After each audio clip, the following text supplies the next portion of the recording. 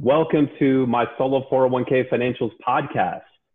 We're very excited to have as our guest and as our topic today, unrelated business income tax and unrelated debt financed income tax. It's a hot topic for our clients and our followers of our website and social channels. We have a real expert in this area, Stephen Hamilton. So welcome, Stephen. Thank you for having me. I'm always excited to talk about tax and especially the strategies that we have with retirement accounts. Excellent. Yeah, well, we appreciate your time. I know it's probably been a hectic and busy time. How has life been in this brave new world that we're in? Well, it's been a definite line in the sand between the procrastinators. We've had people coming out of the woodwork who haven't filed tax returns in 5 years. We have individuals who are looking to plan early withdrawals, et cetera, taking advantage of some of the CARES Act. So it's been a little exciting on top of, the usual people who like to kind of slack and provide stuff at the last minute. But it's been a fairly nice balance overall. I can't complain. Well, that's great. Yeah.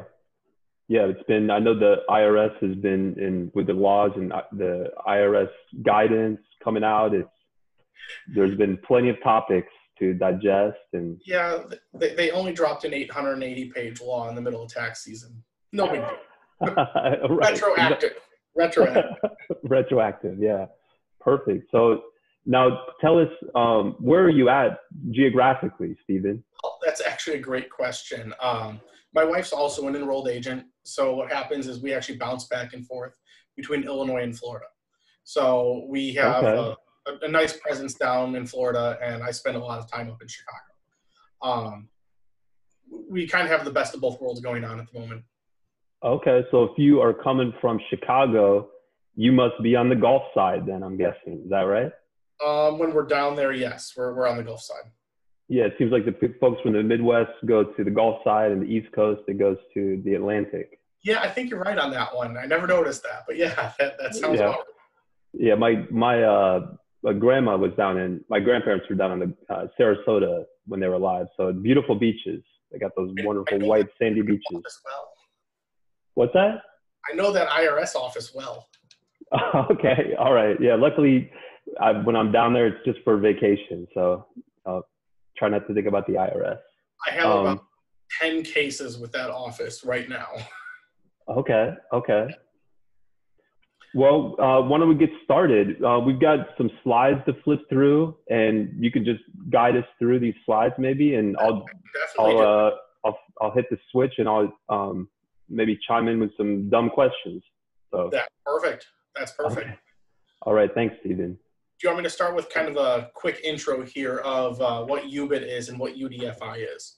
Exactly. Yeah. We've got the roadmap here. What is it? What are these topics? How much is it? Examples. And then, of course, people want to stay around till the end so they can get more info about how to contact you, how to contact us, about their situation.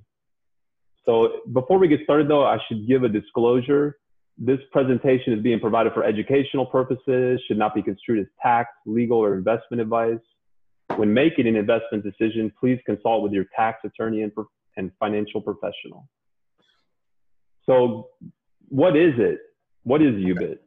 That's a great question. So UBIT, and you'll often see it listed two ways, either UBTI or UBIT. So UBIT, unrelated business income tax, is the physical actual tax that you pay, where UBTI, also referred to as UBIT, is the actual taxable income that is generated from certain entities. I see. So the short version, when we have a nonprofit or a retirement account or an entity that normally does not have a tax liability, when they have certain types of income that are not deemed regular investment income, they are subjected to an income tax. The goal is to kind of level the playing field. Otherwise, you would have people who own entire large corporations all through their retirement account, and their goal is to never pay a single dime in income tax ever again. We want to try to avoid that a little bit. So UBIT completely levels that playing field. So we're going to see an IRA, a solo 401k. This will also apply to most nonprofits. That's kind of the short version in there. The goal is to avoid a trader business. So the general purpose of a retirement account is to grow funds for future retirement and to be passive about it. I shouldn't be actively day trading in my retirement account. That's the kind of the general thought. I shouldn't own a McDonald's in my retirement account. That's the Right. conventional thinking and the reason behind this tax. Are there ways around that? Yes, they cause a lot of hoops to have to jump through, but it's usually not worth it for a reason. So investment income, the items that are typically excluded from being considered taxable income, that would be interest on loans. So let's say, George, you're going to flip a house and you're looking for a hard money loan. And I decide, my retirement account's going to loan that to you. That interest income that's paid back to my retirement account, that's not going to be taxable. My interest on a bank account, savings account, money market, those are not going to be subject to UBIT. The average rental property is not going to be subject to additional tax, as well as gains and losses from the sale of real estate. Again, typically not subject to tax. There's some big exceptions to those if we use debt financing, and I'll get to that in just a quick minute as we explain UDFI. Annuities and royalties, again, unless you hit any kind of specific debt financed realm, you're really going to have active income from there. On the royalty mark, what's very common is for someone to purchase mineral rights to a property inside of their retirement account. Sure, we've seen that. Yep. Perfect. Yeah. And you might also have oil royalties as well. Also lease payment. Yep. Those would typically also be exempt from UBIT itself. So that's usually a pretty good day. Dividends from stock in a C corporation. So for example, you buy 100 shares of Microsoft, and I'm probably going to use that example a couple of times in here. Those dividends are not going to be taxed to your retirement account. They're considered passive and they're excluded from UBIT. Because Microsoft's a C corporation, right? That's correct. That is correct. In general, one of the specific realms it specifies dividends themselves. So that would also apply to mutual funds, etc. Mm-hmm. So let's talk a little bit further about business income that is generally included in UBIT. That's going to be equity investment in a pass-through entity, your partnership or S-Corp. However, I'm going to warn you on the S-Corp side, you really, really shouldn't have your retirement account own any shares in an S-Corp, because that can actually terminate that S-Corp election. Yep, absolutely. We try to avoid that wherever possible, barring any kind of specific private letter ruling or tax court determination. I don't anticipate that to change anytime soon. So your retirement account should not own an S-Corp. In fact, you're right. Ironically enough, you mentioned Sarasota when we were chatting a moment ago. Mm-hmm. I just got a call from another accountant down there who, client of theirs, took on a partner in their S-Corp or shareholder in their S-Corp and inadvertently terminated an S election. Yeah, great. So it does happen. It definitely does happen. Rental income from personal. Misery loves company. Misery loves company. Amen. Rental income from personal property. So if we are, I'm going to use the example of an equipment rental. That would be something that would end up included in UBIT and subject to tax. And those tax rates can be pretty darn hefty.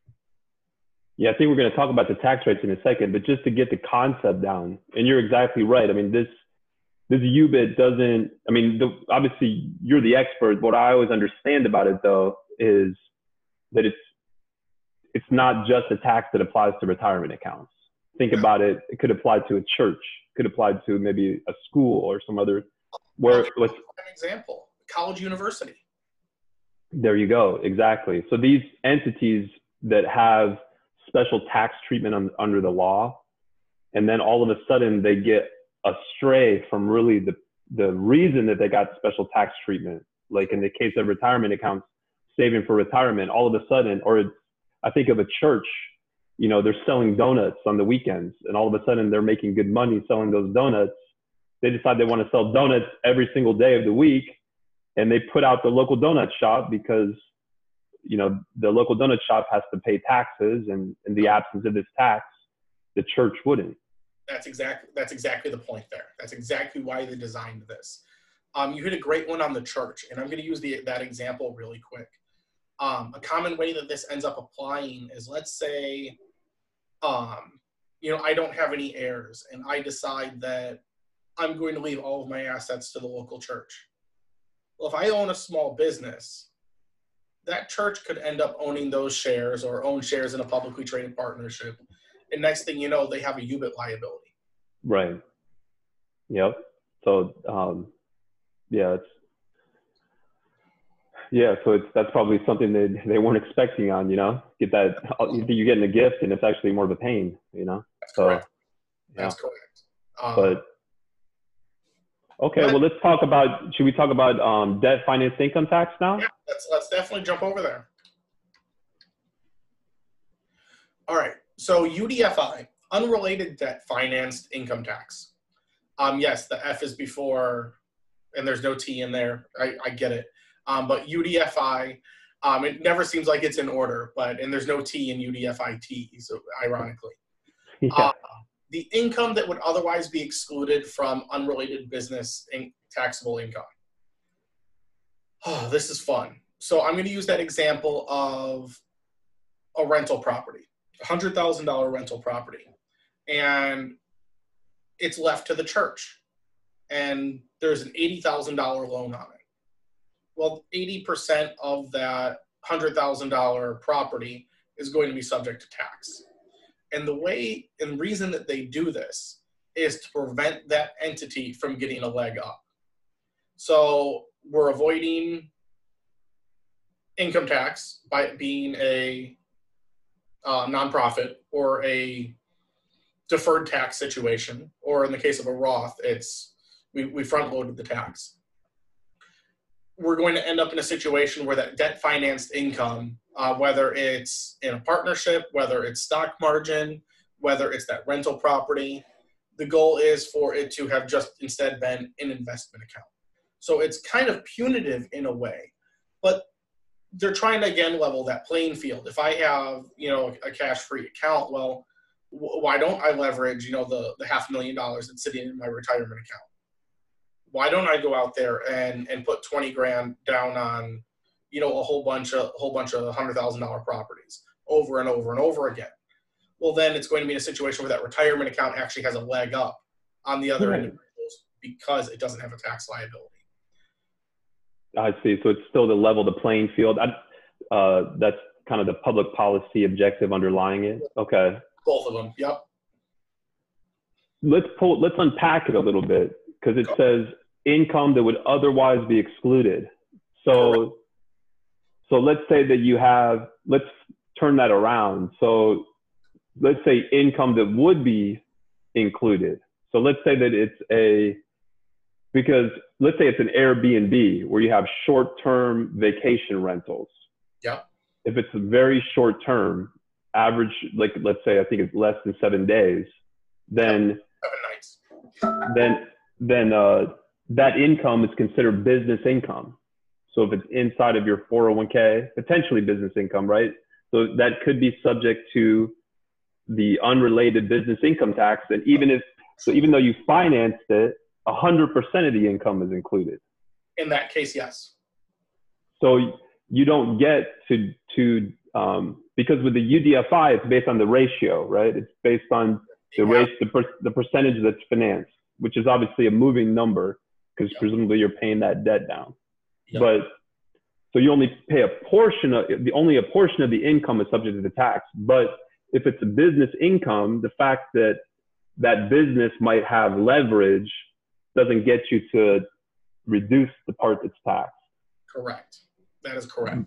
But you also don't have to pay a double tax, right? You don't have to pay unrelated business income and then pay UDFI on top of that.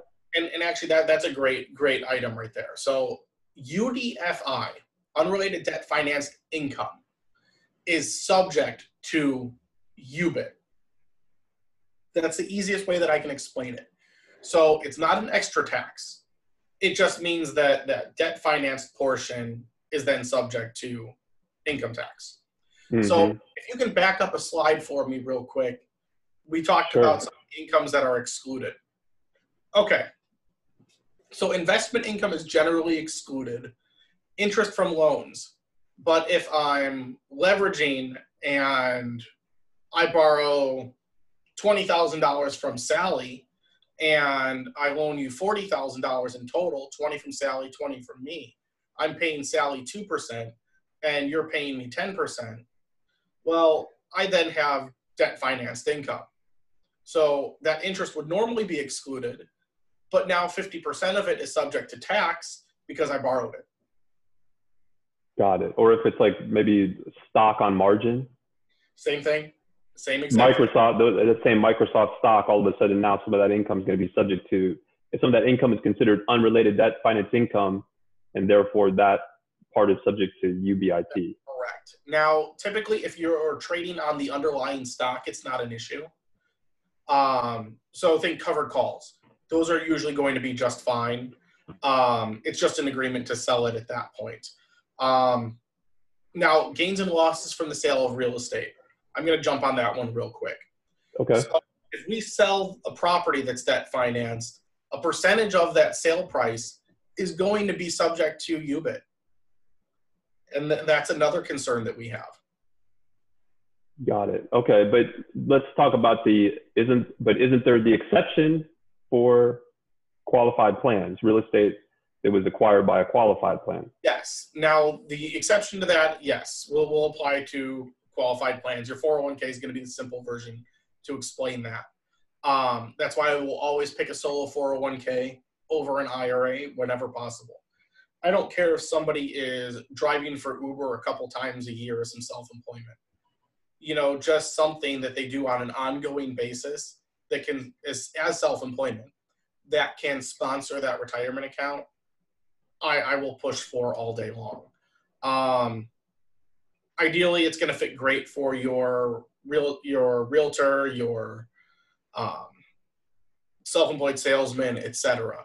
But yeah, your solo 401k is going to be the hands down ace in the hole if you're debt financing real estate. Huge advantage. Okay. Big advantage. Mega advantage. Okay, so let's go through some examples. Or no, first let's talk about the tax, actually paying the tax, and then we'll talk about some examples.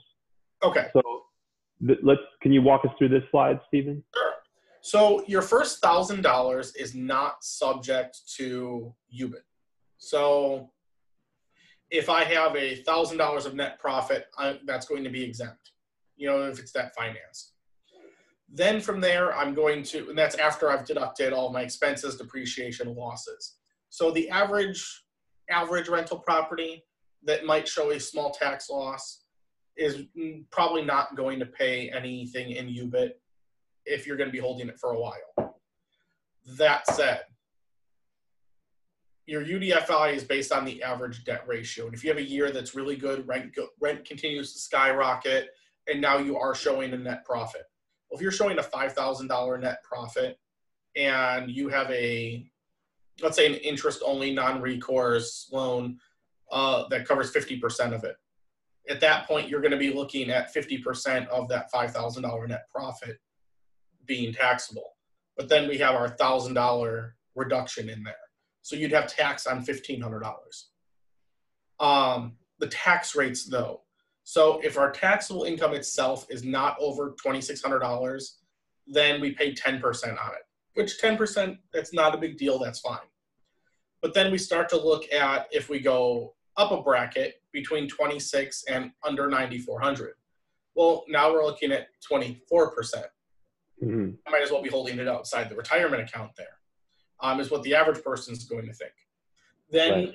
Over 94, but under 13. And keep in mind, we're talking about a $3,500 span in there, and you're going to pay 35% on that. It skyrockets very quickly. But over that 12.9, 37%. We've already hit our top tax bracket. So we have to really plan and really have a great return on investment. The alternative I can say is if it's in a nice Roth account.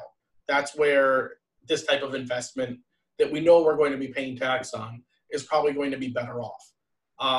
Yes, I'm going to have some small tax on it, but I might be looking to kind of leverage a little bit more. knowing I'm not going to be subject to tax when I pull it out later. Because if I have to pay tax on the growth and then I have to pay tax when I withdraw it, your traditional account starts to look really bad for UBIT. Got it. Okay. That's some good feedback. Now, let me ask some questions. Do I get to reduce my finance? Let's say it's UDFI. Do I reduce the income by my loan payments? By the interest portion. So not the whole loan payment. The interest portion. Got it. So it would be just like any other rental outside of the retirement account. Got it. And who do I pay it, or does my retirement account pay it?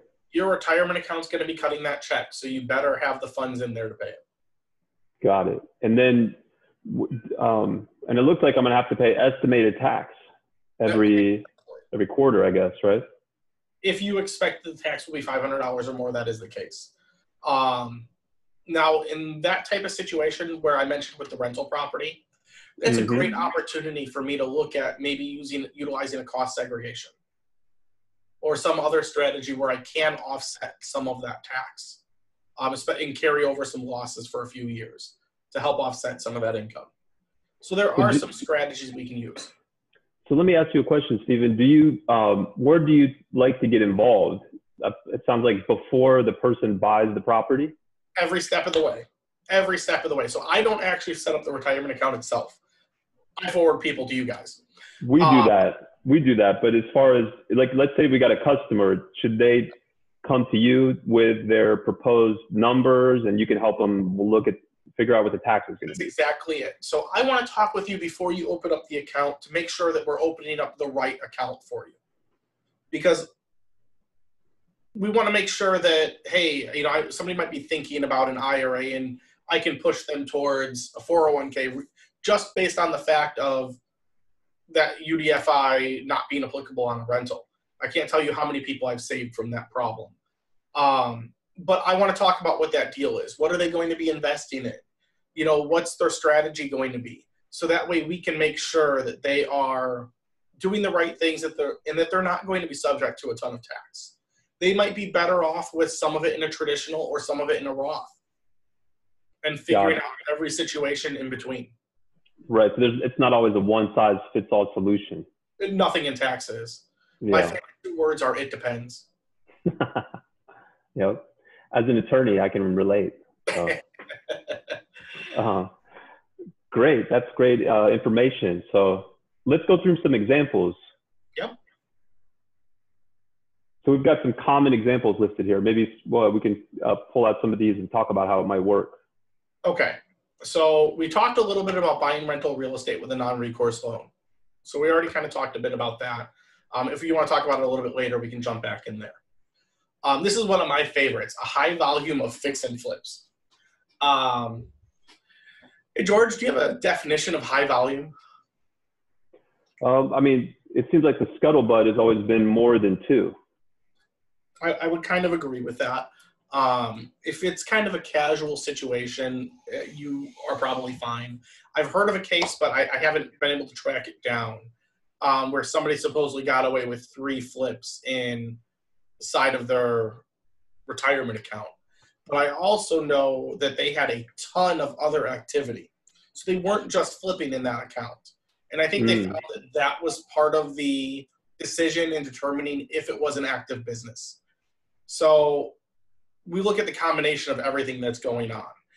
You might flip 2-3 houses, but if you have 90% of your portfolio that's sitting in the stock market, I might not be as concerned and it might not reach the level of being a trader business. If you're the person that just wrote the check and you got a check back, well, then you probably weren't very active in it. So the rich get richer. I'm not arguing there. So that really is going to be kind of it depends on the exact facts and circumstances of the situation. Yeah. Ooh, second favorite phrase, facts and circumstances. It does. And oftentimes when we're talking about a high volume of flips, it might be a good opportunity for what's called a PLR, a private letter ruling. And if we're thinking about doing a whole bunch of flips in there or a high percentage of volume or a certain structure of situation, in terms of primarily not being a lender, but being an equity partner, et cetera, I'm probably going to want to say we might want to dot our I's, cross our T's, just to rely on some specific evidence. There's case law in a lot of these, but there's not as much case law as any accountant or attorney would like to see. Do they have, let me ask you a question. Do you have clients that want to go that far very often to the PLR stage? Not very often. Usually once I mention the cost of the PLR, they kind of get a knot in their throat because it's I might make, 5-10 grand on a flip and I want to do 5 or 6 of them. That's not going to be the real big case for it. We're talking the person who's going to be doing 6 flips or 3 to 6 flips where they're making $30,000 to $60,000 a piece. That's where we're talking a high possibility of it being reconstrued or assigned to UBIT. Got it. Okay. And that's where I would really say we want to jump into that. But most of my clients, once we have that conversation, they decide, you know what? I think I'm going to be better off being a lender on these deals. Sure. And avoiding the whole situation. Yeah, right. Save them probably some heartache too, or at least some day-to-day stress. Understatement completely. That said, the power of these accounts is huge. If you are just acting as a lender, and I have clients who are lenders and they might earn, they're often lending a higher LTV than normal, which is a little riskier. So a riskier loan means a more lucrative return. Would you agree? Of course. Yeah, that's the idea. Yeah. Exactly. So we will often structure those deals for a slightly higher interest rate or potentially a small variable interest rate, depending on the deal. But you still have to be careful with that and how it's exactly structured. Most of those have a baseline interest. Because if the variable portion of the rate depends on essentially the underlying business, then that portion could be considered UBIT, right? Or UBTI, excuse me. Yes. My acronym. You're good. That's exactly the problem. It's exactly the problem. Any questions for me on fix and flips? No, that's really good feedback. That's always a hot topic. Let's Airbnb. Okay, I love Airbnb, and I'm gonna start off on. Do you think they're gonna come back? There's a lot of talk that they're done, but it seems like they are coming back. People want to come back. People have cabin fever. I agree. I already have a ton of clients that are already getting a ton of bookings back again, so I'm not too concerned about Airbnbs. I don't think it's going to hit the amount of leverage that it was before. I think it kind of had to hit that bubble. Towards the end there, you couldn't have gotten me to invest in one because they were popping up everywhere. And that's when we run into problems with everything. Sure. Now, Airbnb is a fun topic. Your average Airbnb is really just a vacation rental. I buy a property on the Gulf Coast. It's a great beach house, and it'll rent out for $3,000 a week or more. And I think that one would just be a prime lovely example. So I keep my average tenancy under 7 nights so it remains non-passive. I would be doing that if I own it personally, because then I have no limitation for loss. That basis is in IRC 469, which I know nobody's going to go and read that, but for any of the really savvy people who are wondering about it, that's the place to go look it up. We have a lot of engineers that watch and listen. I know. That's exactly who that was for, was the engineers. We love you, engineers. We love you, engineers. I do love engineers. They do their research and they ask great questions. Well, you're talking about if you had your money in your savings account. That's correct. Inside of a retirement account, I don't run into the issue of whether or not I can deduct it or not. If I pay cash for the property, it's just rental income, especially if I have somebody else managing it, which I want to have somebody else manage it when it's in a retirement account. But that Airbnb in reality is probably not going to be subject to UBIT simply because it's rental income. and it hasn't hit the level of a trade or business based on the definition of rental income being passive or non-passive. Now, that said, I start buying 15 Airbnbs and we set up a management company for all of them. Well, that might start to turn into kind of an actual business there. So you really want to kind of watch that line, especially the person who might be looking to do a little bit of arbitrage. So I'm not sure if you're familiar with that, but that's where someone will rent a property under a master lease. Yep. And they will rent it out via Airbnb. These costs. Oh yeah. Yeah. Yep. I know a lot of folks that do that. Yep. They cause me a ton of stress. I get the strategy, and if you have a great property that somebody doesn't want to sell, or you might have, an agreement to purchase it in a couple of years, it might be a great situation. I don't think it's a good idea for your retirement account. I think it's just very dangerous. I think that very easily could be construed as a business, and here's why. I buy a property, I buy real property. That real property is an investment. I'm hoping that it's going to appreciate, and I'm hoping that it's going to cash flow. If I'm renting a property and then renting out that property, well, I'm just kind of trading. That's a little more active in there. Where's my investment intent? I hear you. It looks like it's more a short-term transaction, or a year-long transaction in that case. And it's just going to continue to run like that. It looks like a business. And that's where my concern is. Especially if that maybe a factor is how long the lease is too, right? That is quite possible. And I'll be honest with you, the shorter the term of the lease, the less likely I'm going to like it. No, I'm talking about the master lease. Like if you have the shorter term of that lease, the less I'm going to like it. That longer term lease shows that, it's just going to kind of sit there for a while, and you just wanted to kind of set it and forget it a little bit. But that shorter term means you have to renew it. It means you have to jump in and be more involved. The general test that we would consider is, what's the difference between you doing this investment versus researching and purchasing a stock and maintaining it? Okay. That's how they're primarily going to kind of outside looking in. Because remember, if it's under audit, it's not going to be the attorney that's looking at it.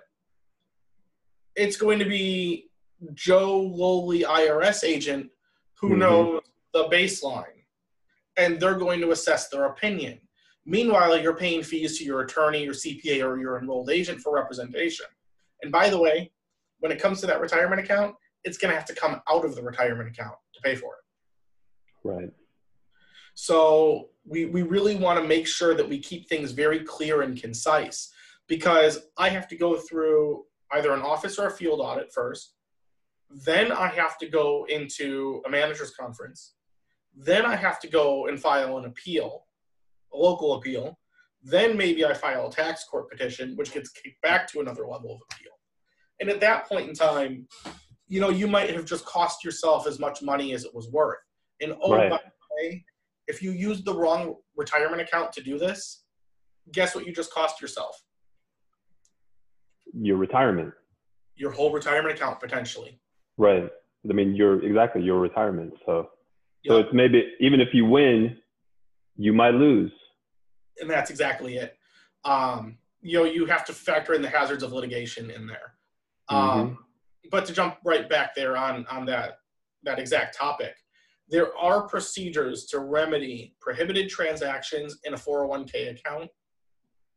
So if somebody accidentally uses personal funds, or somebody accidentally makes that kind of mistake with that 401k account, there's a procedure to fix it. They have the fix-it guide. What was that? They got the fix-it guide. Exactly. Yep. If you do it with an IRA, guess what happens? No fix-it guide. It's gone. Yep. It's gone.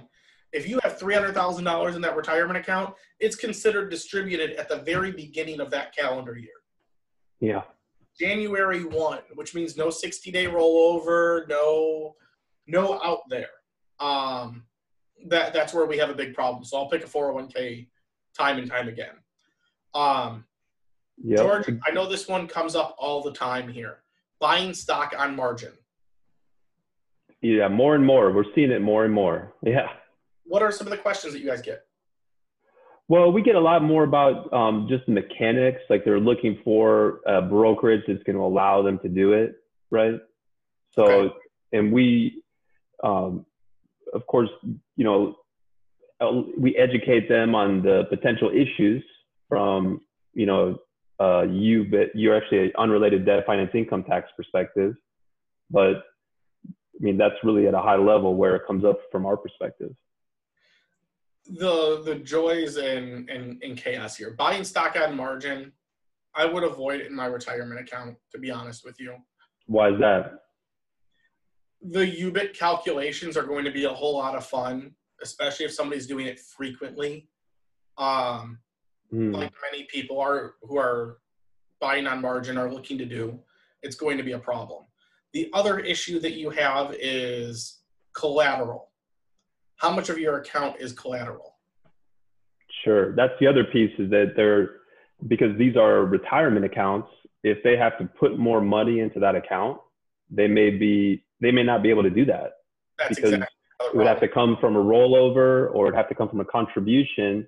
If they are not eligible to make a contribution, or they don't have any more money to roll over, right, they're between a rock and a hard place. Oh, I see it all the time. With other situations, I see it all the time. I do a lot of damage control, to put it mildly. So it's good. It's good to talk with you early. It is, and all throughout it. Talk to me about what's going on. Check in, see. You know, sometimes you just want to bounce an idea. Hey, I'm thinking about doing this. You know, we can hold up the stop sign there and say, please don't do that, and here's why, or Sure. Here's how we would structure that in an alternative fashion. You've seen this movie before, and it doesn't end well. It doesn't end well. It doesn't well. Can you touch on, before we run out of time, can you touch on the syndicated? Because that does come up now and again as well. The syndicated real estate transactions, for example. So syndications are great. And we talked a little bit about rentals in a retirement account and how we calculate UDFI. It's going to operate very similar. And almost exactly, because your average syndication is buying a long-term property and operating or holding it from there. So your average syndication, you're just going to be receiving a K-1 from there. I'm going to get a little bit of additional information from the organization itself.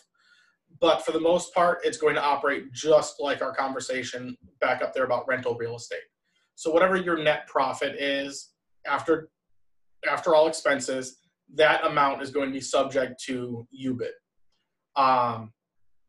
or UDFI. Or sorry, is going to be UDFI, which is subject to UBIT. So let's say it's an apartment complex, 12-month leases. You would think that's rental income, but if it's inside of an IRA, and of course the syndicator is going to leverage the investment money. Yep.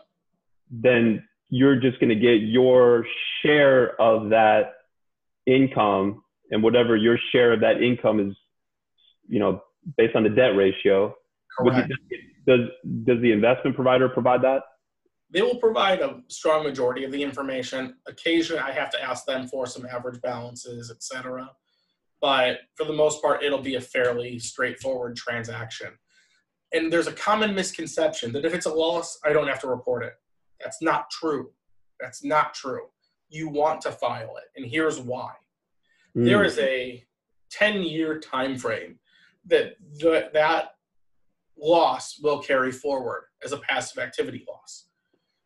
If that property is sold in, say, year 6, and it's been showing a $4,000 loss every year, well, 4 times 6, 24. 24, yeah. If you have a gain at that point, well, I want to be able to use some of those losses to offset that brand new UBIT on that sale of the property that was debt financed. Right, yeah. So if I don't file those returns and I don't report it, I'm not going to be able to carry that loss. Okay. That's especially important if they cost segregate the property. Okay, so I get that. That's helpful. The only other thing left on our list is investing in a business. So Yep. let's say you want to invest in a restaurant. It's a food truck. I hope it's set up as a C corp. Exactly. Yep. Do you mind if I touch on Rob's a little bit here? Sure. Okay. Rob's, it's ROBS. It's called a rollover as business startup. Oh yeah, we do them all day long. They're called Rob's for a reason because most people don't know how to operate them.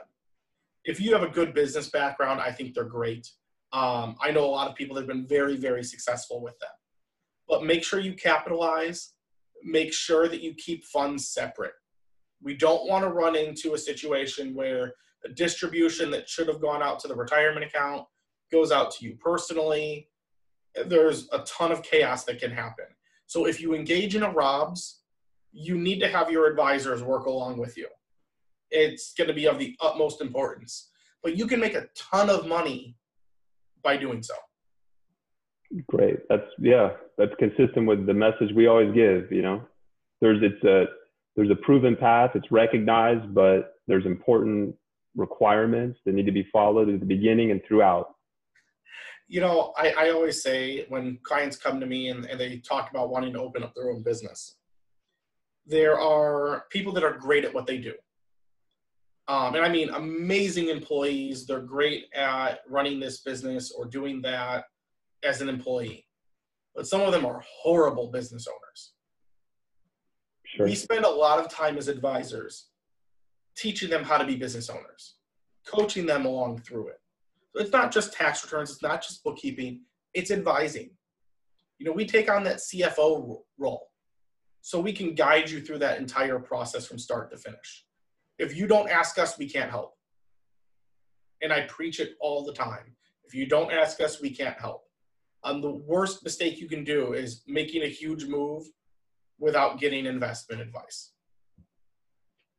Good, great message to end it with, Stephen. So thank you so much for your time. Let's put up the screen so people can see how they could contact you.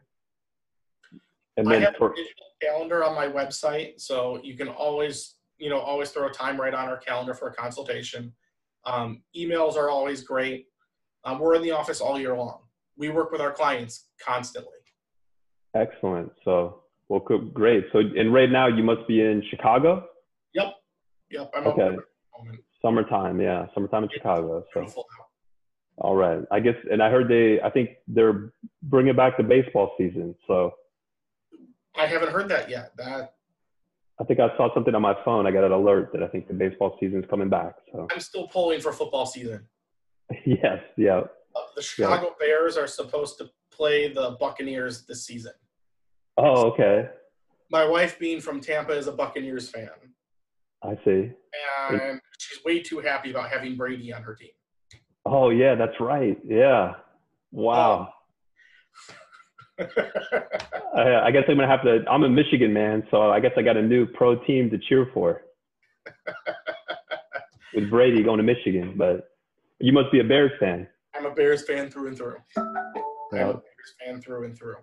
But George, any questions that you guys might have, or if your clients have any questions, never hesitate to give me a call, or if we need to hop on a conference call, I'm always more than happy to. Thanks a million, Stephen. Thank you so much. No problem. Take care. If other topics pop up, let me know. We can cover those. Okay, will do. Take care. Take care, George. Bye-bye.